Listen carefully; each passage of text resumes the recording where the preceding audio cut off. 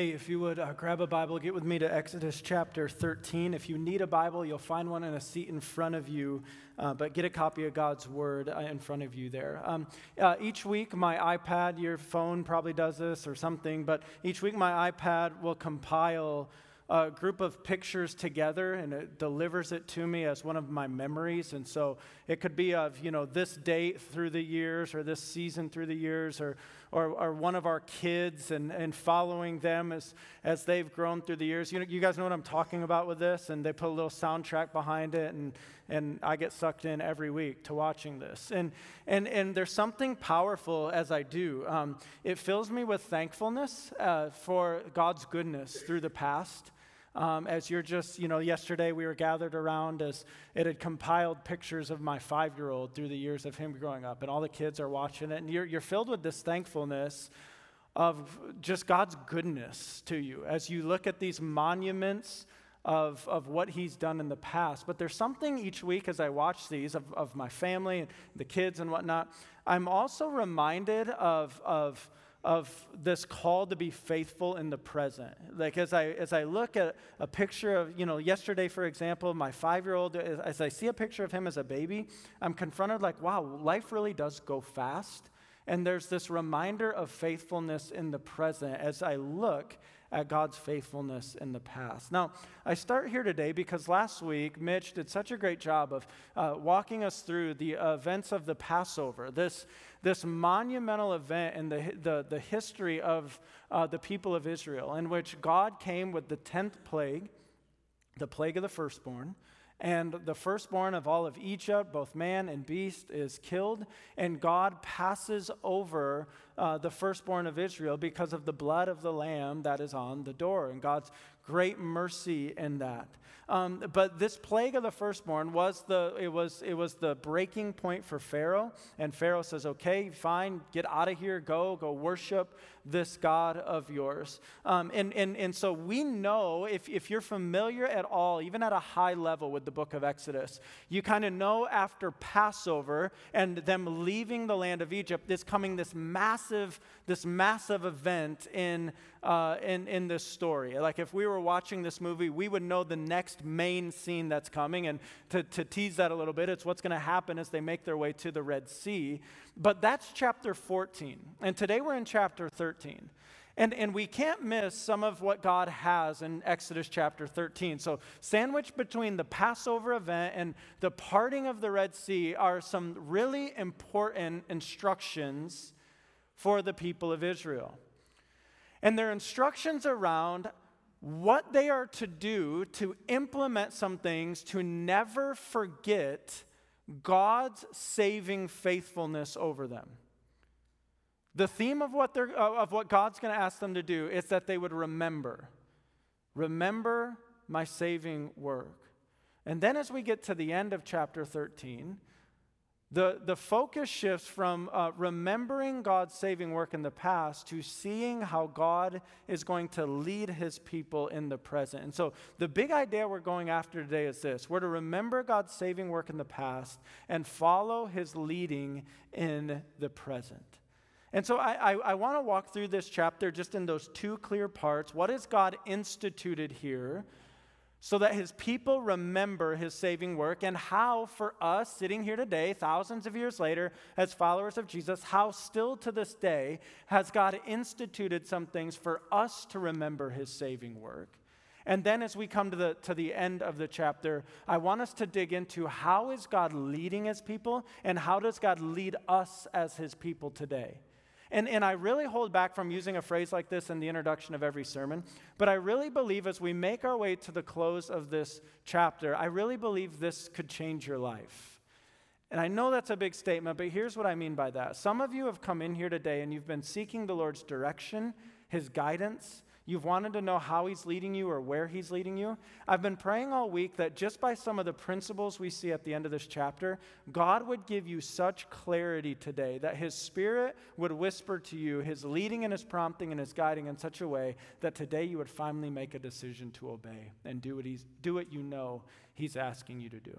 And so with that as the setup, let me pray. And as we get into God's word, let's ask for his help here this morning. Father, We need your help because we are a people whose minds wander. We're a people whose heart wander. And Lord, you have given us this gracious rhythm of gathering together each week to orient our heart vertically towards you in worship, to orient our heart vertically towards you as we fellowship with each other, and to orient our heart vertically towards you as your word is read and explained and applied. And so, God, would you be pleased to do a supernatural work among us, where you would take your living and active word and you would impress it upon our wills in such a way that we walk out of here today prepared to live out what you called us to. Only you can do that. We ask you in Jesus' name, amen. So I want us to look at this first part today, and the first part is just said like this. We're to remember God's saving work in our lives. In the first half of this chapter, there's going to be two things God institutes for the purpose. Both of these that are instituted are for the purpose of the people remembering this Passover work. The first thing instituted has to do with how they are to handle the firstborns that are born into their community. Exodus chapter 13, verse 1. It says, "The Lord said to Moses, 'Consecrate to me all the firstborn. Whatever is the first to open the womb among the people of Israel, both of man and of beast, is mine.'" And so we come right out of the gates, right after this Passover event. Exodus 13 starts, and the Lord says, "Consecrate to me." It literally means set apart as unto the Lord all of your firstborn, man and beast. God says, "Your firstborn are mine."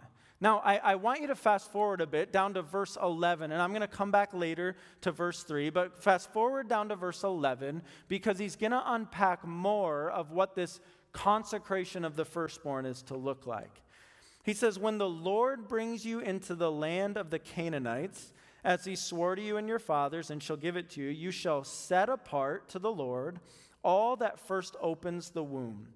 All the firstborn of your animals that are males shall be the Lord's. Every firstborn of a donkey you shall redeem with a lamb, or if you will not redeem it, you shall break its neck. Every firstborn of man among your sons you shall redeem." And so I just want to stop there, and the instruction is clear. He says, of all your animals, the firstborn is mine. You're to sacrifice it up to me. Now God provides a provision specifically for donkeys. Donkeys were not a clean animal to be offered to the Lord, but they were a useful animal as pack animals for the people then. And so the Lord says you can redeem the life of a firstborn donkey through the blood of a lamb. You can redeem a donkey through the sacrifice of a lamb. And then he works his way to even the firstborn sons. He says, every firstborn of man among your sons you shall redeem. So you have a firstborn son in your family. You would go and you would offer a sacrifice, most likely, right, a lamb sacrifice for the birth of your firstborn son. And now, again, as we sit here kind of in our modern day and modern culture, especially if you're newer to the Bible, you're like, see, why? What is up with this? And this is what the Bible, this is what God answers very next thing, verse 14. "And when in time to come your son asks you," what does this mean? Like to just like paraphrase that in Brock's version, one day when your son walks up to you, years or generations down the road, and says, "Why do we do this? What's up with this? What's this all about? What does this mean? You shall say to him, by a strong hand the Lord brought us out of Egypt, from the house of slavery. For when Pharaoh stubbornly refused to let us go, the Lord killed all the firstborn in the land of Egypt, both the firstborn of man and the firstborn of animals. Therefore, I sacrifice to the Lord all the males that first open the womb, but all the firstborn of my sons I redeem. It shall be," look at what it says here now, "it shall be as a mark on your hand or frontlets between your eyes, for by a strong hand the Lord brought us out of Egypt." This sacrifice of the firstborn, or this redeeming of the firstborn son, is to have remembering power. It is to be so that as the generations go down the line, that they will never forget God's saving work for them at the event of Passover. And he says, I don't want you to forgive this, so much so that I want you to bind this as a mark on your hand. I want you to wear this as a frontlet between your eyes, that you remember that by a strong hand the Lord brought us out of Egypt. And you see that picture again and again throughout the Torah, that you would bind the law of the Lord on your hands or wear it as a frontlet. If you were in Israel, and you would see some devout Jews who would literally have these tassels that are bound on their arms and hands, and they would have a box between their eyes, and inside that box there's just little snippets of the Torah that they would see. So they're literally trying to follow that command out. But God's intention here is that by this act of every time a firstborn animal is that you're sacrificing it to the Lord. Every time a family has a firstborn son, you're sacrificing an animal to redeem it, that they would never forget God's awesome saving work on their behalf. Now, throughout Scripture, right? I mean, I'll kind of be honest with you. Like, you come to church and you're like, what was the service about? It's about remembering. And you're like, oh, okay. But throughout Scripture, somewhere around 200 times, you see this command to remember. Remember, remember, remember, remember. It's a big deal to God. Why? Because he knows how forgetful we are. Right? Isn't that convicting sometimes? When God does an awesome thing and we're just like, thank you, Lord. But by midweek, we can be like, God, like, where are you? We are so forgetful, are we not? Especially over God's redeeming work in our lives. And so there's this aspect that we're still not to forget, this death of the firstborn. But why is it that when we had our firstborn son, you didn't find me outside of the church here like with a lamb in tow? Like, why do we still not practice this? Well, it's very neat that the Father, out of his love for us, would send his only begotten Son, in whom the Scripture calls the firstborn of all creation, and whom the Scriptures call the firstborn of the dead. And it was through the death of this begotten firstborn Son, and through his blood that was shed, that we are a people who are redeemed. We are purchased by the death of this firstborn in such a way that the moment we put faith in Jesus Christ, we are consecrated as unto the Lord. And so through Jesus, just like he was the lamb, through the death of him as firstborn, he is the full and the final firstborn who paid the ultimate sacrifice here. And so it's through these instructions around the firstborn that the Lord is saying, remember. But it's not only about the firstborn that God is instituting a remembrance holiday. Look at what he says here about this feast they're to have. Back to verse 3. It says, then Moses said to the people, remember, there's the word again, remember this day in which you came out from Egypt, out of the house of slavery, for by a strong hand the Lord brought you out from this place. No leavened bread shall be eaten. Today, in the month of Abib, you are going out, and when the Lord brings you into the land of the Canaanites, the Hittites, the Amorites, the Hivites, and the Jebusites, which he swore to your fathers to give you, a land flowing with milk and honey, you shall keep this service in this month. 7 days you shall eat unleavened bread.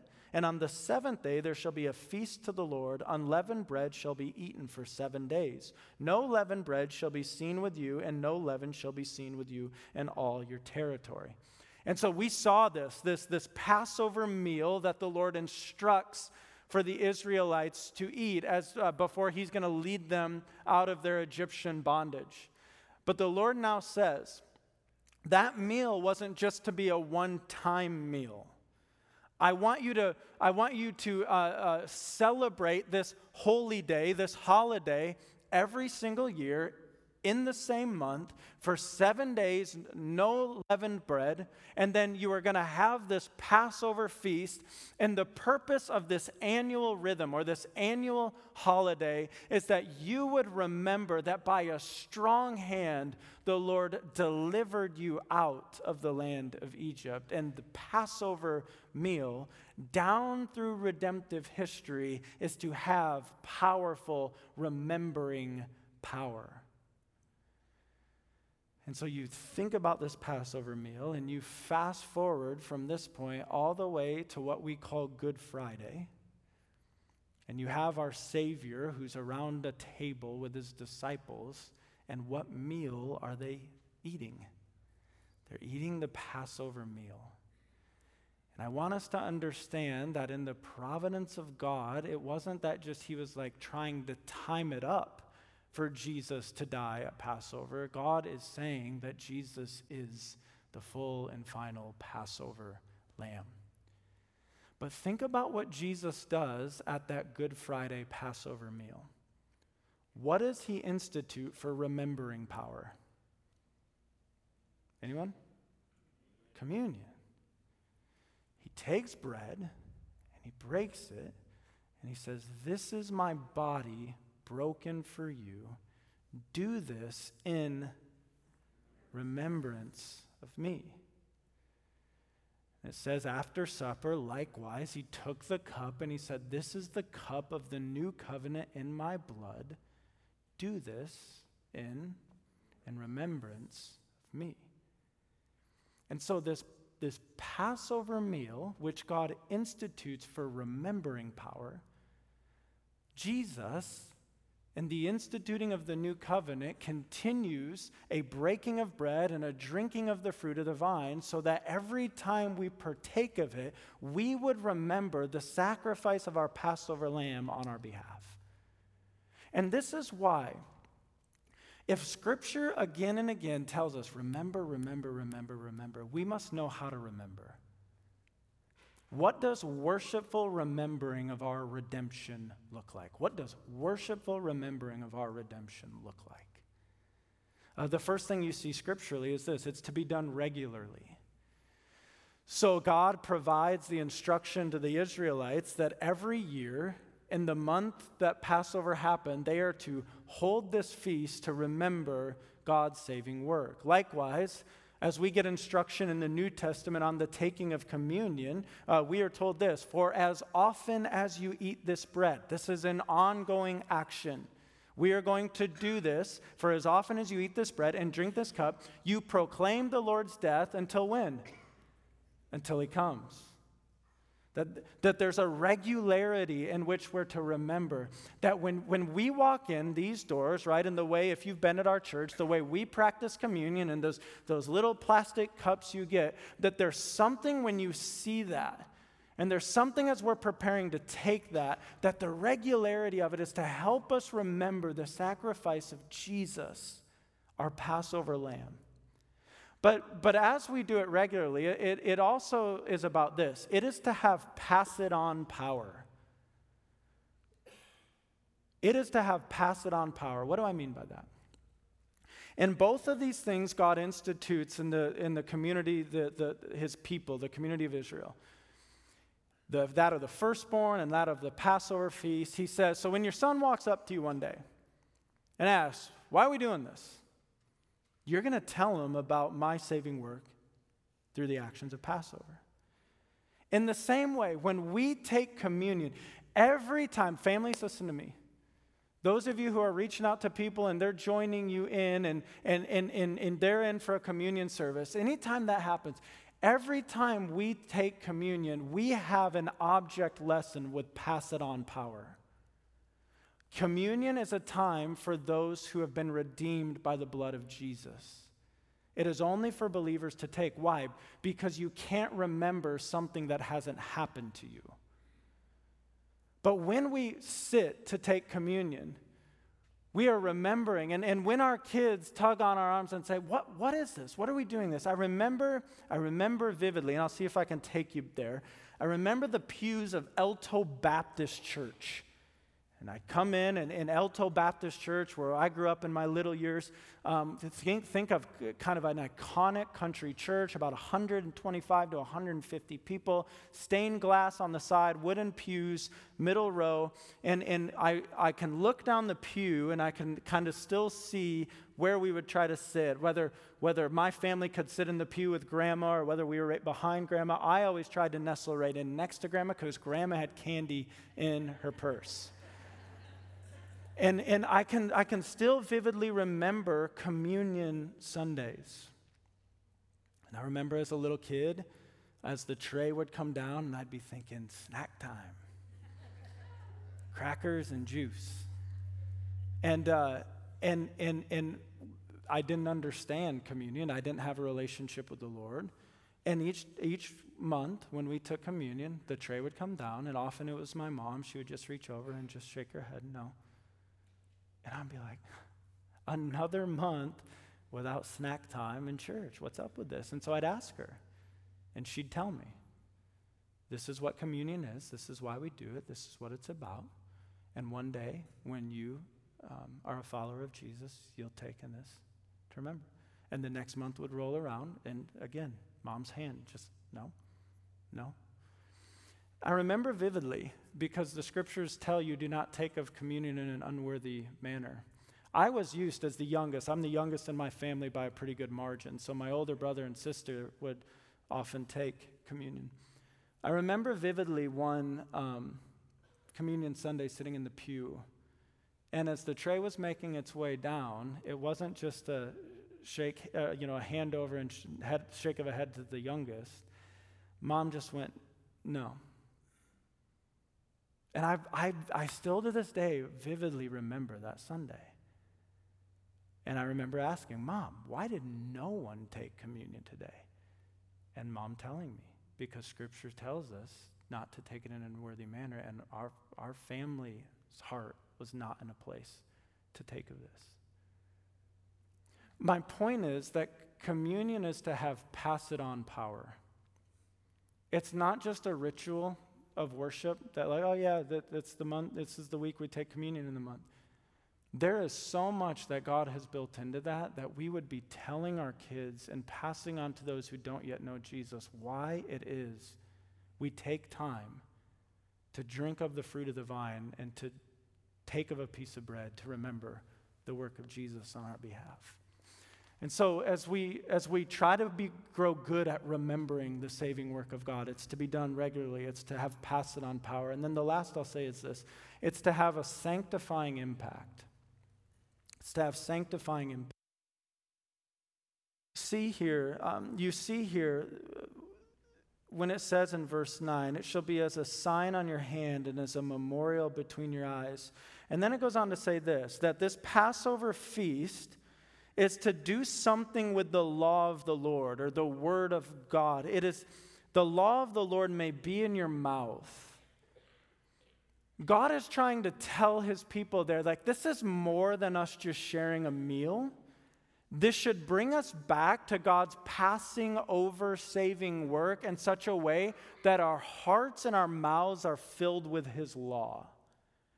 Likewise, when we're partaking of communion that Christ institutes at that Good Friday Passover, the Bible commands us to not take of it in an unworthy way, but to examine ourselves. There should be something sanctifying about that aspect of remembering. Whereas we sit there with the elements in our hand that represent the broken body and the blood of Jesus, we're looking at this and we're remembering, oh my goodness, my sin cost my Savior his life. I can no longer look flippantly at that sin. I can no longer excuse that. I must confess it. I must bring it before the Lord. It is when we remember the redemption of the Lord, it's to have a sanctifying work on our behalf. And so, everything God's instituting in his community with the firstborn and with the Passover feast is for the purpose of remembering his saving work. But in Exodus chapter 13, he's not only teaching them how to remember his past acts of salvation. We also, as the chapter closed, get an awesome glimpse of his present way he's leading his people. Look at what it says in verse 17. When Pharaoh let the people go, God did not lead them by way of the land of the Philistines, although that was near. For God said, lest the people change their minds when they see war and return to Egypt. But God led the people around by the way of the wilderness toward the Red Sea. And the people of Israel went up out of the land of Egypt equipped for battle. Moses took the bones of Joseph with him, for Joseph had made the sons of Israel solemnly swear, saying, God will surely visit you, and you shall carry up my bones with you from here. And they moved on from Succoth and camped at Etham on the edge of the wilderness. And the Lord went before them by day in a pillar of cloud to lead them along the way, and by night in a pillar of fire to give them light, that they might travel by day and by night. The pillar of cloud by day and the pillar of fire by night did not depart from before the people. Second thing I want us to see from this chapter, we are to follow God's guiding presence with our lives. Can you imagine that scene? The host of Israelites coming up out of the land of Egypt. This, I don't know what words you would use to this mysterious and awesome cloud leading the midst. And then as the sun set and darkness set in, that cloud becoming a pillar of fire, leading them and giving them light by night. There is so much about this part of Scripture that tells us our God desires to lead his people, does he not? He's intentional in desiring to lead his people. And I know so many of us are probably gathered here today and we need specific answers and we're looking for specific ways and how God, I will follow you. Just show me what to do. I'll do what you want. Just show me where to go. Have you ever been there? Lord, just lead. So how does God lead? And what can we take from how he's leading here as principles of how our God desires to lead? The first thing I would notice is he leads us the best way, even if it's not the fastest. Look at what it said in verse 17. When Pharaoh let the people go, and then the first thing we're told about how God led them is how God did not lead them. God did not lead them by the way of the land of the Philistines. Why? That was the most direct. It says, although that was near. You have a direct path. God says, I am not taking you the direct way. I'm taking you a different way. Why? For God said, lest the people change their minds when they see war and return to Egypt. God knew something they didn't know. Well, there's the direct path. Let's go the direct path. How many of you in the room, how many of you, let me ask this, how many of you would actually kind of enjoy the scenic route? Anyone? You're like, I enjoy the scenic route. Well, you have a Jeep, Therese. Of course you enjoy the scenic route, right? But how many of you are like, if given the option, you're like, give me the fastest way every time?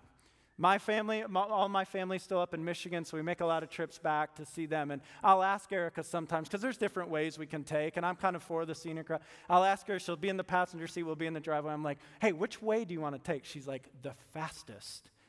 Just get me there the fastest way. But there's something God understands about taking the people on the scenic route. They can't handle the fastest way. If they're met with war, they will be tempted to turn back to Egypt. We as a culture and as a people love fast. When we seek the Lord for guiding and directing, we're like, God, like, here's my request, and if you could let me know by noon, that'd be great.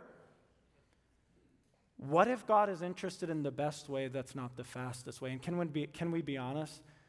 The more we live, don't we understand God often doesn't lead in the fast way? He loves to get us off the highway and onto the scenic, winding country roads because he understands things we can't, and he knows what's ahead that we can never see. So if you feel like you're seeking direction in specific things and you feel like God has you on the winding country scenic route,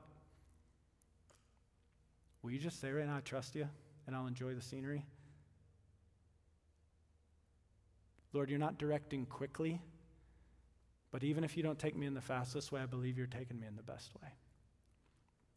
Second thing about how God leads here that I believe we see, he leads from the front.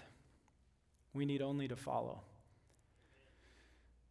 It says here in verse 21, and the Lord went before them. Isn't it good when the Lord goes before us? Doesn't life get hard when we go before the Lord? How often in my life have I been out in front of the Lord trying to coax him in the way I already want to go? I was thinking about that and how that plays out in our life. When we go into the grocery store, the kids, as we're getting close to the little sliding doors that open, the kids will often be out in front because they know right inside those sliding doors, usually off to the side, are all the games, crane game, arcade games, you know what I'm talking about? And so they will run ahead and they'll think if we just run over to these games, maybe we can coax mom and dad to come over. And I have to watch it. I'm a sucker for a good crane game, okay? So I got to watch it. But almost every time, like when the kids are with us and we're going to the store, they run ahead and they're off to the games, and we're like, that's not why we're here. I didn't come here to spend $10 on a crane game. Came here to get bananas and bread. We're not going that way, we are going this way. How often in our life are we seeking direction from the Lord? Lord, I just want to follow you, I just want to follow you. But we are out ahead of him trying to coax him in our direction instead of falling back where we need to be and following the way he's leading. And now as we think about following the way he's leading, I know so many of us, and me included, we're like, Lord, I'll follow you. I just don't always know where you're going and how you're leading. Like sometimes we read this and we're like, I'm kind of jealous for the cloud. Like we wake up tomorrow and there's the cloud. And as the cloud moves, we just follow, right? Night sets in and there's a pillar of fire and we just follow where it's going. Can I remind us, people of God, we have something better than the cloud.